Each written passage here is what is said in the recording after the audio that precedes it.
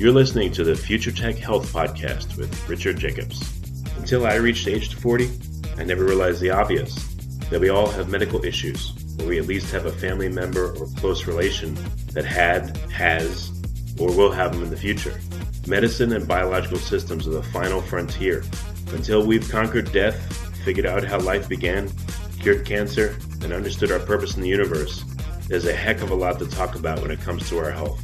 Future Tech Health means I'll be covering futuristic topics that are actually already in clinical trials, or even starting to appear on shelves or by prescription, or available for your own use.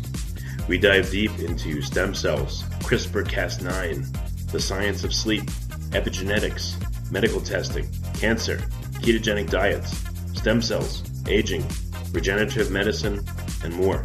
My goal for you, the listener, is to learn from these podcasts. You may very well learn something that may change the course of your life for the better, steer you towards a new career, or give you insight into addressing a serious medical problem. Remember, however, this podcast and its content is informational in nature only. No medical, tax, legal, financial, or psychological advice is being given. If you enjoyed the podcast, please listen, subscribe, like, and share it with friends. Thank you. Hello, this is Richard Jacobs with the Future Tech and Future Tech Health Podcast, and my guest is Beth Zupek-Kenya. She's a world-renowned ketogenic expert, clinician, and a speaker. She's a registered and certified dietitian and a nutritionist, and for 25 years she's been coaching medical professionals, patients, and families through the use of nutritional ketosis for neurological disorders, certain cancers, and other metabolic conditions. And she has a private practice, but also is the primary consultant for the Charlie Foundation. So, Beth, thank you for coming on the podcast. I appreciate it. No, you're so welcome. Yeah. Well, a question I always ask people in the health field is they always seem to have a personal story or a story of a friend or relative that kind of inspired them to work in the health world. So I wanted to know what's yours. What inspired you to get into working with health? Thank you for asking me that. I rarely get asked that, but I definitely have a story. My father developed cancer when he was in his late 40s and died when he was 51. And he had turned to, after going through the standard of care for cancer treatment, and in those days, so this was in the 70s, it was actually pretty brutal what they were doing. The chemotherapy was very strong. The radiation therapy was incredibly harsh. And he went through that and he wasn't getting better. And so he started turning towards nutrition, and that's what really intrigued me. So I was in high school at the time, and then I had to declare an interest. I was in a college prep school, so I had to declare an interest for studies at kind of a young age, and I decided to go into nutrition. So that led me into the field, and then ended up working with keto for epilepsy, and then started working with keto for cancer. And so I kind of made a full circle back to, what I really wanted to do. Okay. So, I've talked a lot about keto for health. So if you wouldn't mind, maybe we could focus in on how keto and cancer interplay. That's a rare topic that I get to talk about. Would that be okay with you? Yes. Interestingly, the history of this unique diet started sort of simultaneously for epilepsy as it did for cancer. So at the Mayo Clinic, that's the birth of the ketogenic diet that was used to treat epilepsy. But at about the same time in Germany, it was being looked at in lab research at any rate for cancer. And that really didn't come out until many years later. And now that research, has spawned so much more research in the cancer field. In specific cancers, I have gotten more attention and been more spoken about, particularly glioblastoma. I was just on the phone with somebody that has a glioblastoma, and they found out through Tom Seyfried's research about the potential benefit of using keto to prevent regrowth of their tumor. And so that has pretty much taken off. And from another aspect of cancer, I manage a program called Keto Diet Calculator. And again, it was intentionally designed for epilepsy, which is where I first started working with this diet, but it's available to anybody, any disorder that can benefit. And I am seeing registrations come through because I manage anybody that registers for it. I'm seeing registrations come through for centers that work specifically with cancer. So it's kind of neat to see that the cancer community, the cancer medical community, is finally embracing this. And I think even more so than the epilepsy community did before there were great studies in epilepsy. And there aren't that many studies in cancer yet, clinical studies. There's a lot of basic science studies, but there's not a lot of clinical studies yet to support use. But yet, it seems like the cancer community, the medical community, is saying, hey, if people are willing to try it, let's support them and use it along with standard of care. Well, why? Okay, so in terms of keto, that means you're looking at cancer as at its metabolic processes, how it gains energy. So why do you observe that keto appears to affect cancer negatively and slow it down or stop it? So there isn't just one mechanism that the ketogenic diet is being praised for. It actually has multiple, which it's quite fascinating. And it's also hard to, I think, to delineate them from each other. So one is that it has this strong anti-inflammatory effect. And so cancer is an inflammatory process. And to have this strong anti-inflammatory effect of a diet is quite a benefit. But the mechanism I think that people can relate to about keto and cancer is that we know that glucose feeds tumor cells, and this process was what PET scans were built upon. So PET scans, you get an injection before you go in for your scan. You get an injection of glucose, which is sugar, with the radioactive dye, and the tumor eats that like candy, and the tumor lights up so that when they take the picture, you see the tumor, and so that process has been proven. It's been used for many, many years to to show the progress of tumor growth, or in this case, we're hoping for no growth or a retraction of the tumor. So that process is exploited by glucose. So I think people can relate to that. Like, sure enough, I had a PET scan, or no, I get that. But that is the process of the ketogenic diet preventing tumor growth. Is because we're restricting that energy source to cancer cells. They don't get glucose, they get ketones, and they don't recognize ketones for energy. So that's a very simplistic way to describe it. But that, along with the anti-inflammatory effect, and then the downregulation of tumor activated, enzymes and so forth, that's another very complex area that I don't even get, but that scientists continue to report on. So it's a combination of all these effects that you get from this metabolic therapy that counteract, the cancer process. And so why wouldn't you want to try this if you are, if you're faced with a cancer, especially a glioblastoma? I'm working with people that have different cancers that are using this diet very effectively. In fact, I have a woman with liver cancer who went through 2 rounds, of chemotherapy, and they told her there's nothing else we can do for you. Your cancer, it's going to be your demise. We simply can't do anything else for you. And she, well, I have a someone I know that's they're getting chemo right now, and they told me that I've been talking to them. They've been reading, and I told them about the possibilities of fasting before chemo, that it's protective over the body. And the lady told me, at the chemo center they have donuts and candy and all that. And she told them about fasting. They're like, "Oh no, you shouldn't do that. You should eat." And it's ridiculous. They don't know. They don't care. They and her doctor's like, "Oh no, this diet's not going to affect you at all." And it's crazy to me. Crazy. It is, and the statement that I've heard back from a lot of patients is that the doctors told them they should eat whatever they feel like eating.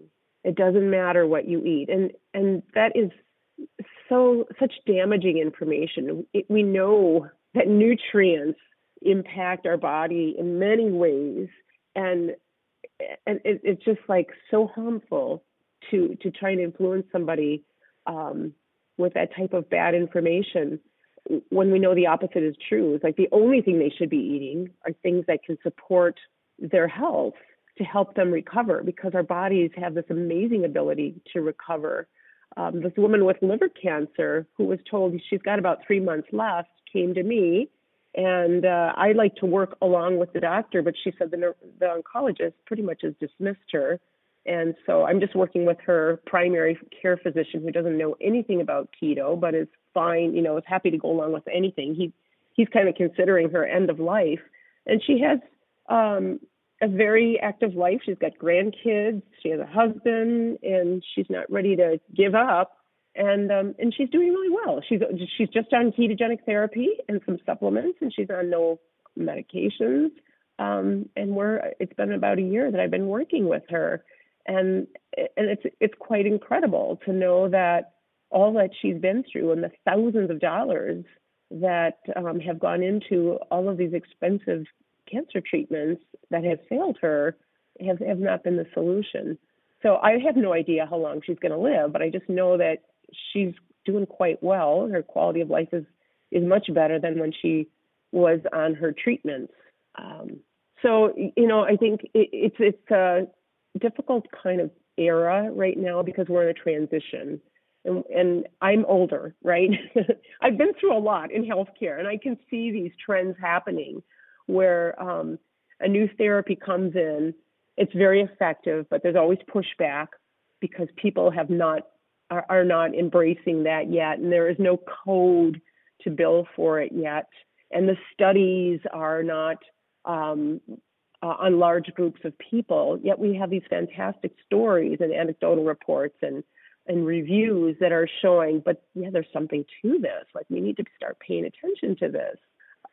So we're in that era with keto for cancer.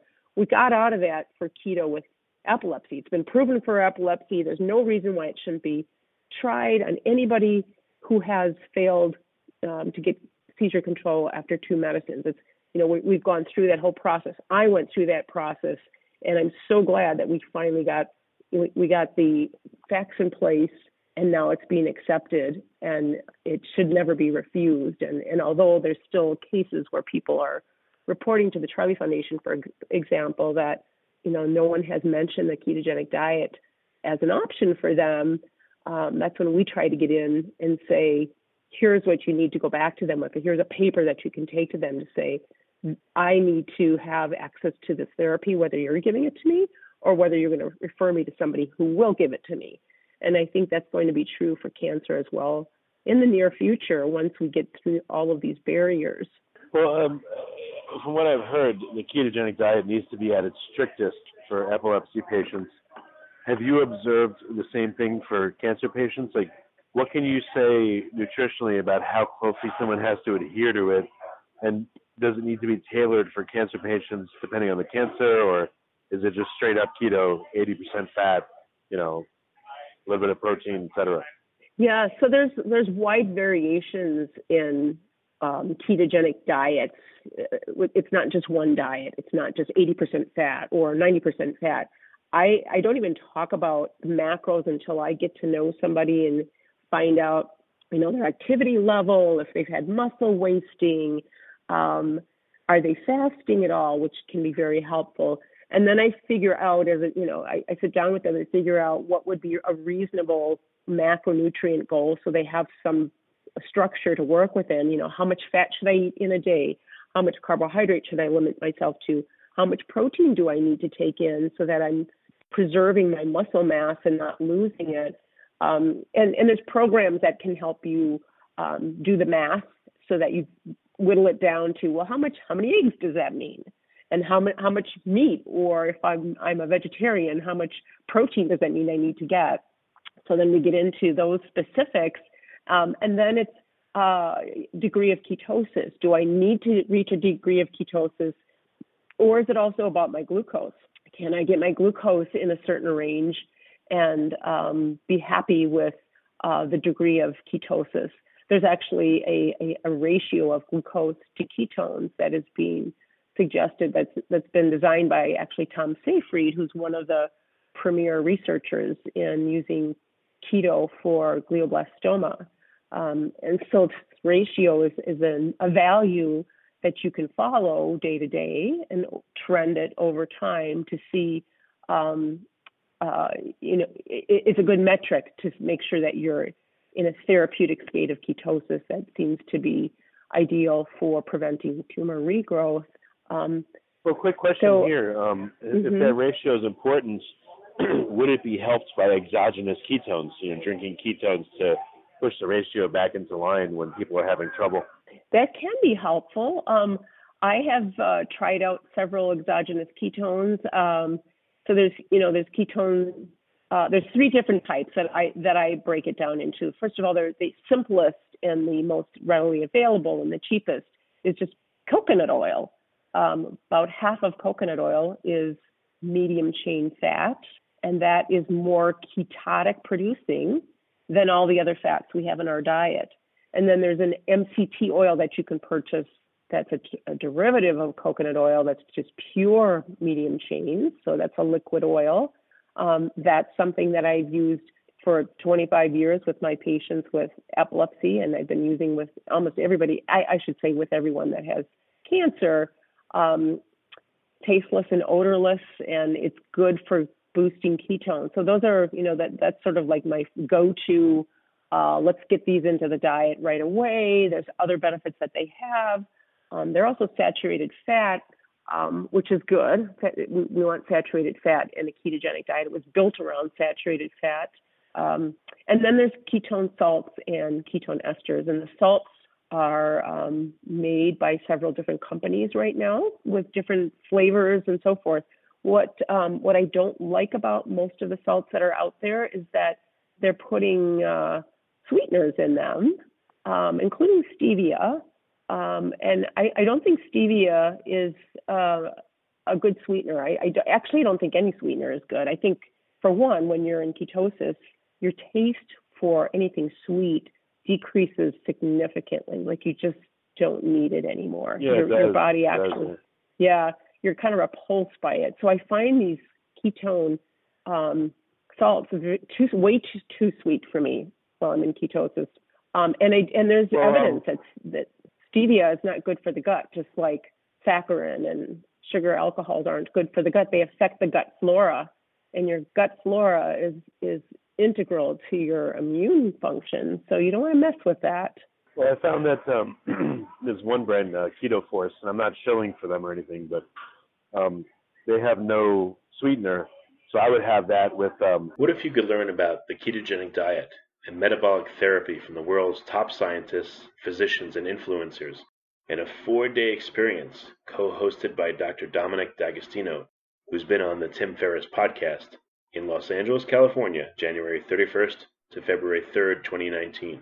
If you want to hear about the latest scientific evidence on nutrition and metabolism and its potential to treat disease, increase longevity, improve athletic performance, and yes, help with weight loss, Metabolic Health Summit is for you. Some of the speakers include Dominic D'Agostino, PhD, Mark Sisson, Suzanne Ryan of Keto Karma, Thomas Seyfried, who studies metabolism and cancer, Aubrey Marcus, Georgia Eid, MD, Matt and Mega of Keto Connect, and many, many more speakers. At this conference, we're going to dive into the research and learn how to apply it during real-world applications with 4 days of presentations. There'll be nightly receptions with keto-friendly drinks and appetizers. There'll be a scientific poster session that includes the latest research on ketosis, human optimization, and more. And there'll be new innovative products at the Metabolic Health Summit Keto Expo. You'll get to network with some of the world's most brilliant minds at the Metabolic Health Summit VIP Mixer and Gala Dinner. For physicians, this activity is jointly provided by Cedars-Sinai Medical Center and the Metabolic Health Initiative. Cedars-Sinai is accredited by ACCME, to provide continuing medical education for physicians. Earn up to 21.5 AMA PRA Category 1 credits by attending. If you're a registered dietitian, this event has received prior approval by the Academy of Nutrition and Dietetics for 18 CPEs. Visit metabolichealthsummit.com or click on the banner and get your tickets before they're gone, because it's coming soon. Remember, it's in Los Angeles, California, January 31st to February 3rd, 2019. We are only weeks away. This is a must-not-miss seminar. Some lemon juice in it, and water, and it tastes kind of like a margarita. But I would have that because I don't like drinking large amounts of fluid. So like having to drink 8 or 10 ounces when I can drink like 2 ounces is much easier and more palatable to me. And also there's no sugar in it too, or sweetener, so it's an option. Oh, good. Well, that's good then. Yes, and it gets your ketones up for a couple hours, right? Is that what you noticed? Yeah, I didn't test my blood very often, but when I did do blood tests, my ketones went up to about 2 millimolars, and it worked. It reduced appetite, and I felt pretty good for a bunch of hours afterwards. So yeah, so that they can be helpful. Another way to get your ketones up is fasting, and intermittent fasting is something I teach every adult that I work with. That eating within an 8-hour window is usually pretty easy for an adult to do. I find that a lot of adults skip breakfast anyways, and so they're only eating, between like noon and 7 or 8 at night. But to get them kind of to tighten that up and to truly not be snacking beyond that time, it's the next step that they can take.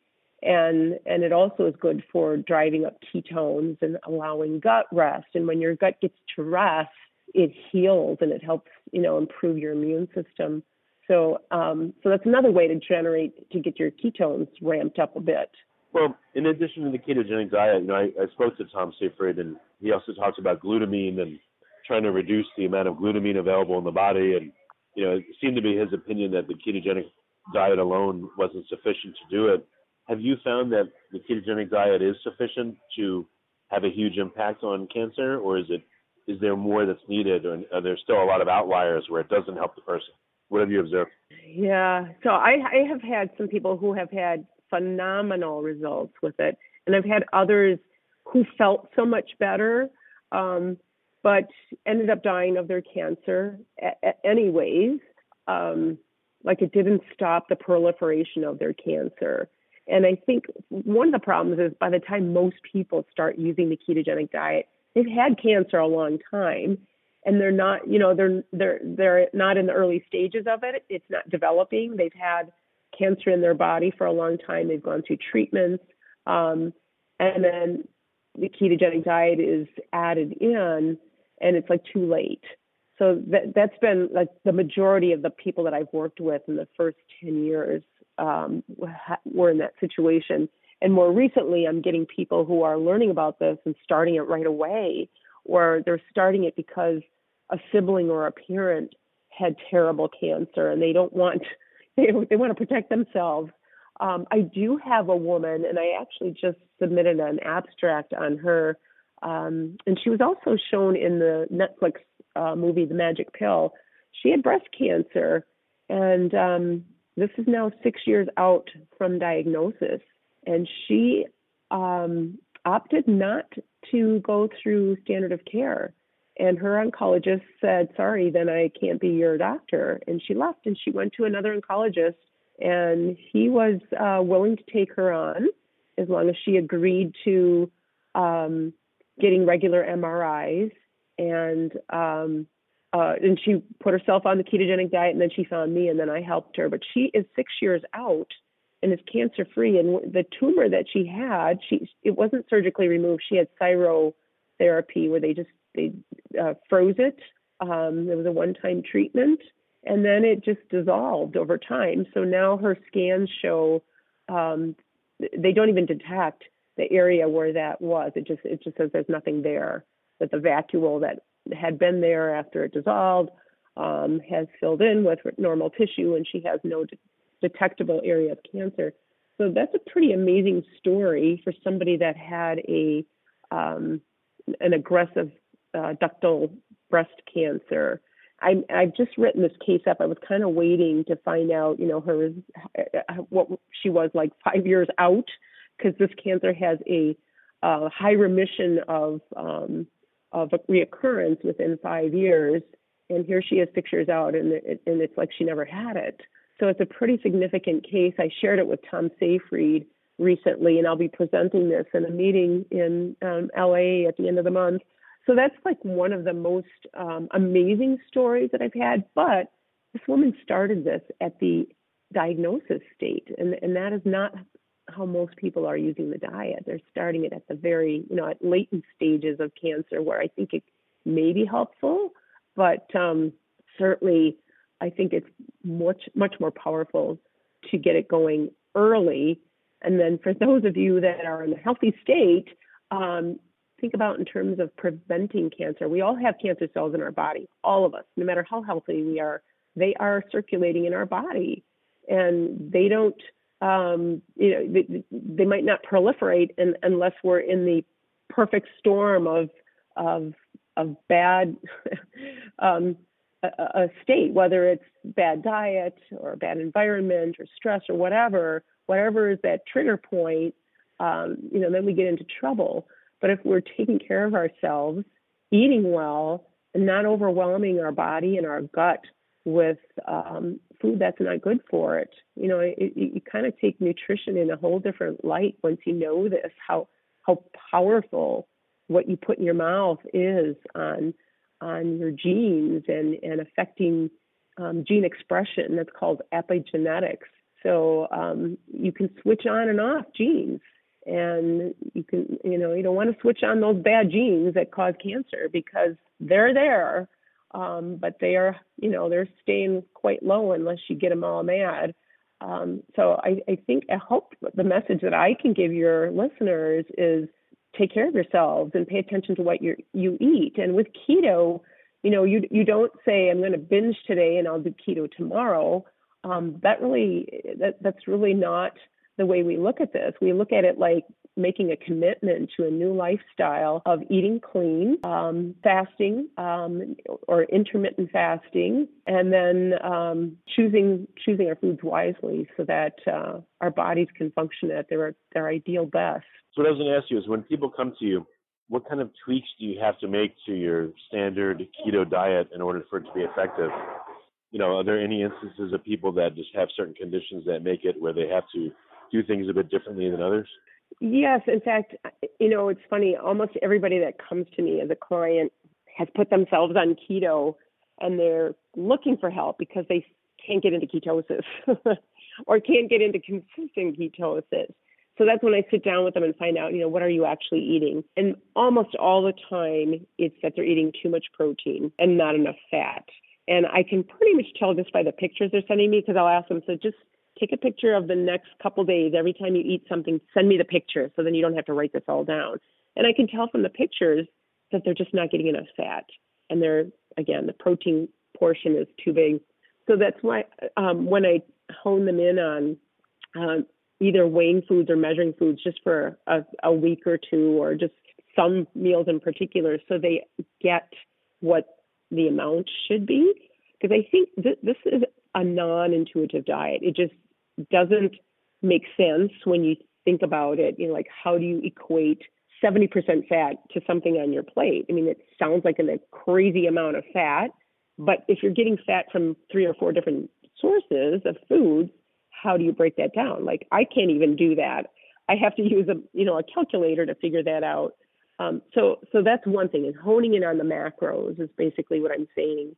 Another thing is sometimes people need nutrition support supplements, whether it's exogenous ketones.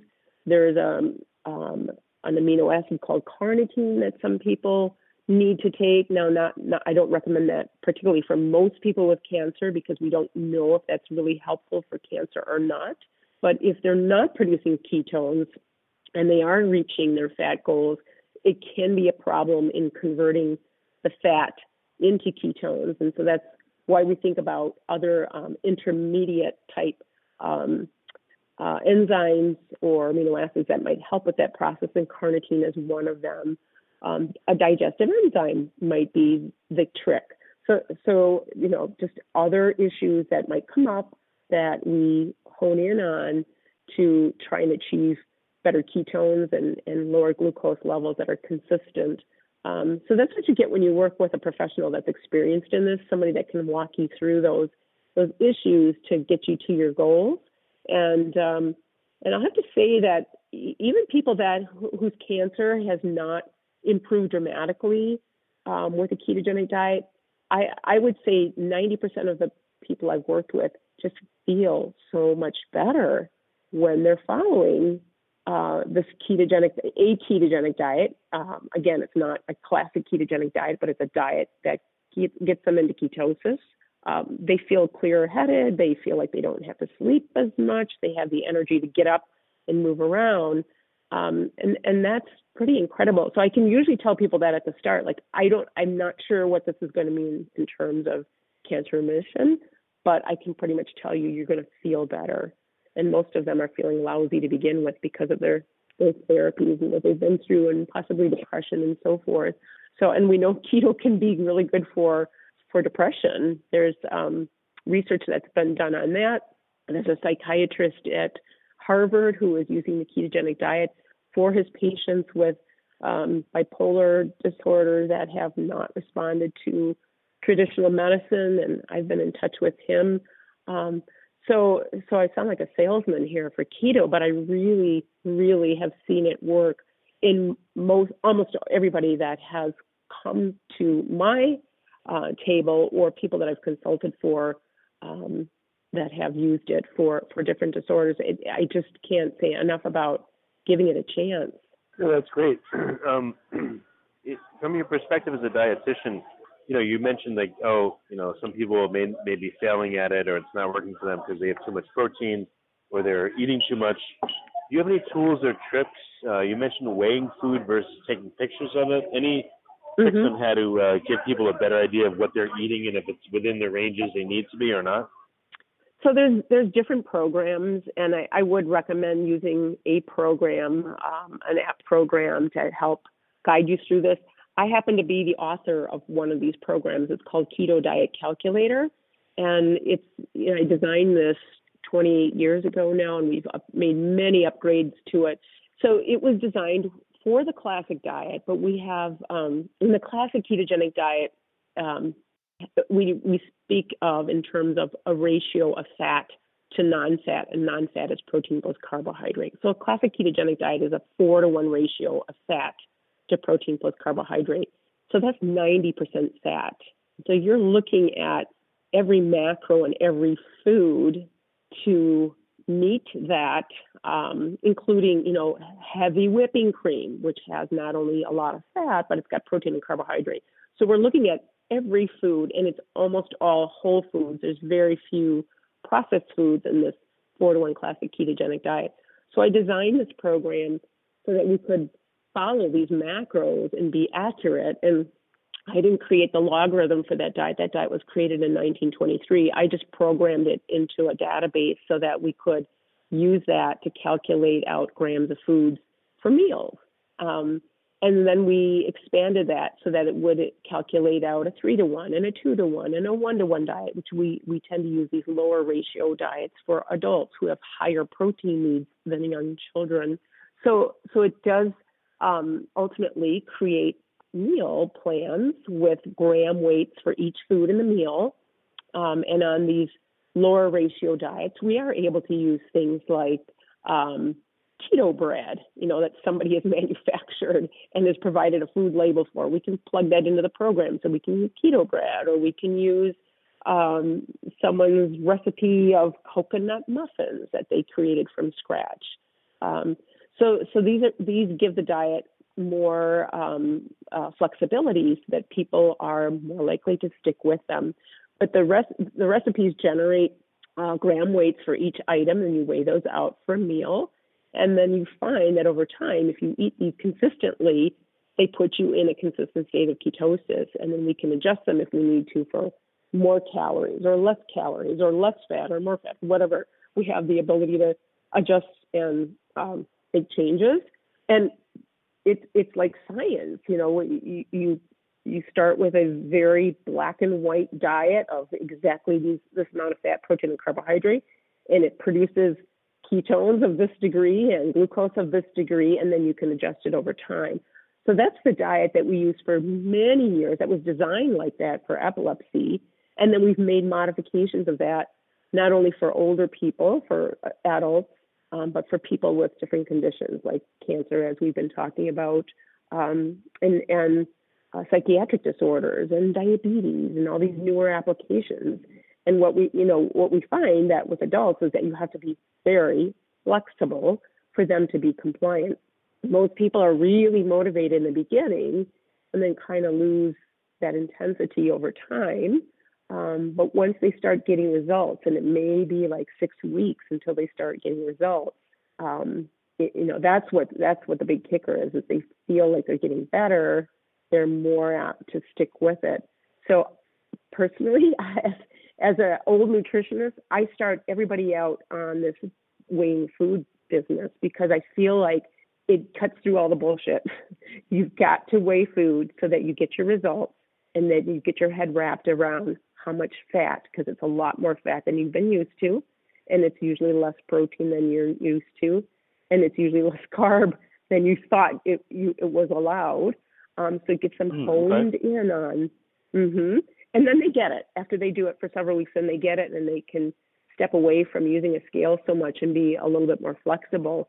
But I feel like I get people on a learning curve really quickly by making them weigh out their foods and getting their glucose and their ketones right where we want them right away and get them feeling good, and then they get it. So it's a great tool. It also is a huge deal for people to take on because they need to focus on this, and they can't be doing 10 other things, and they need a little bit of a break from their life to focus on this, but they need to do that for their health. And I remind people, like, listen, this is a major call to yourself to stop everything and put yourself first, take charge of your health, and do this for yourself so that you can turn this around. All right. So the protocol really would be is weigh your food first, and then once you get a feel for it, then you can eyeball it and you can know better. All right, I'm eating the right amount, the right macros, and all that stuff. That's my approach, and I find that pretty effective. I've tried. I actually give people the option. Do you want to weigh your food, or we can do this liberal method where you're just estimating? And there's apps for both. And most people, because I have a bias towards weighing, most people will go for weighing because they know that'll make me happy too. And then, I'll tell them, listen, we're only going to do this weighing bit until you get it, and then you can back away from it. I find that those who go that route get the better results in terms of glucose and ketones, and then they don't have the issues with relearning and learning and figuring things out down the road. They just get it so much sooner. They don't have to go through so many pitfalls and finding out what's not working and why is it this food that they ate that they thought was ketogenic is throwing them out of ketosis. Well, it's because they ate too much of it probably, but they don't know that unless they've actually taken the time to learn about the macros in it and weigh it out and figure out that the portion size is exactly this. Okay. And you mentioned at the end of the month, you're speaking at the Metabolic Health Summit, right? Yes. Okay. Well, I've been interviewing a lot of the speakers. I'll be there, so I'll get to meet you in person, which would be really cool. And awesome. Yeah. So, and I'm helping them to promote it because I believe in it. So I just want to make mention of that to listeners that you'll be there along with a lot of other great people. That's January 31st to February 2nd or 3rd in LA? Right, in Long Beach, so south of Long Beach. South of LA. That's great. Okay. Well, I was just going to say I'm involved in presenting 3 abstracts from 3 different case studies. One is cancer, this breast cancer person that I mentioned, and one is a disorder that no one has reported on in the literature. It's called Ehlers-Danlos syndrome. That's a really interesting case. And then the third one is a woman with severe migraines, a long history of severe migraines, who turned to a low-carb, high-fat diet and got some great, amazing results. So I'm presenting all three of those. Two of them are with the patients themselves, and one of them I'm just representing her. Okay, well, that's very good. And then all right. in the meantime, for people that can attend, and I hope everyone can, but for people that can attend, what are some resources that you can offer them? You mentioned a calculator. Let's tell listeners about what you have to offer there. So Keto Diet Calculator, they have to go through a licensed nutritionist to get to it, but I don't mind plugging Cronometer. Cronometer is another program, and you can use gram weights in there. It's a free program, and the basic level is still free from what I understand. So that would, if you're out looking for an app that you just want to try out, I would start with that one. But my Keto Diet Calculator, we require, because this is a nonprofit that supports it, we require a licensed nutritionist give you access so that they can set up a proper diet calculation for you, and then let you go in and design meals. Other resources, Charlie Foundation has a great resource link. So it's at the very top, you just click on resource, you'll see there's ketogenic specialists that are listed. You can request a consultation. It's paid, of course, you have to pay for it. But there's also media, so booklets, cookbooks. And the most visited page on the Charlie Foundation website is actually the recipe page. So we have a wonderful woman who designs recipes for her loved one who is on keto for epilepsy, and I designed some of them myself. But we have a great array of recipes on there that you can check out. Okay, excellent. Well, very good. Well, Beth, I really appreciate you coming, and looking forward to seeing you personally. And thanks you for sharing your knowledge. It's been great. See you in a few weeks. Okay.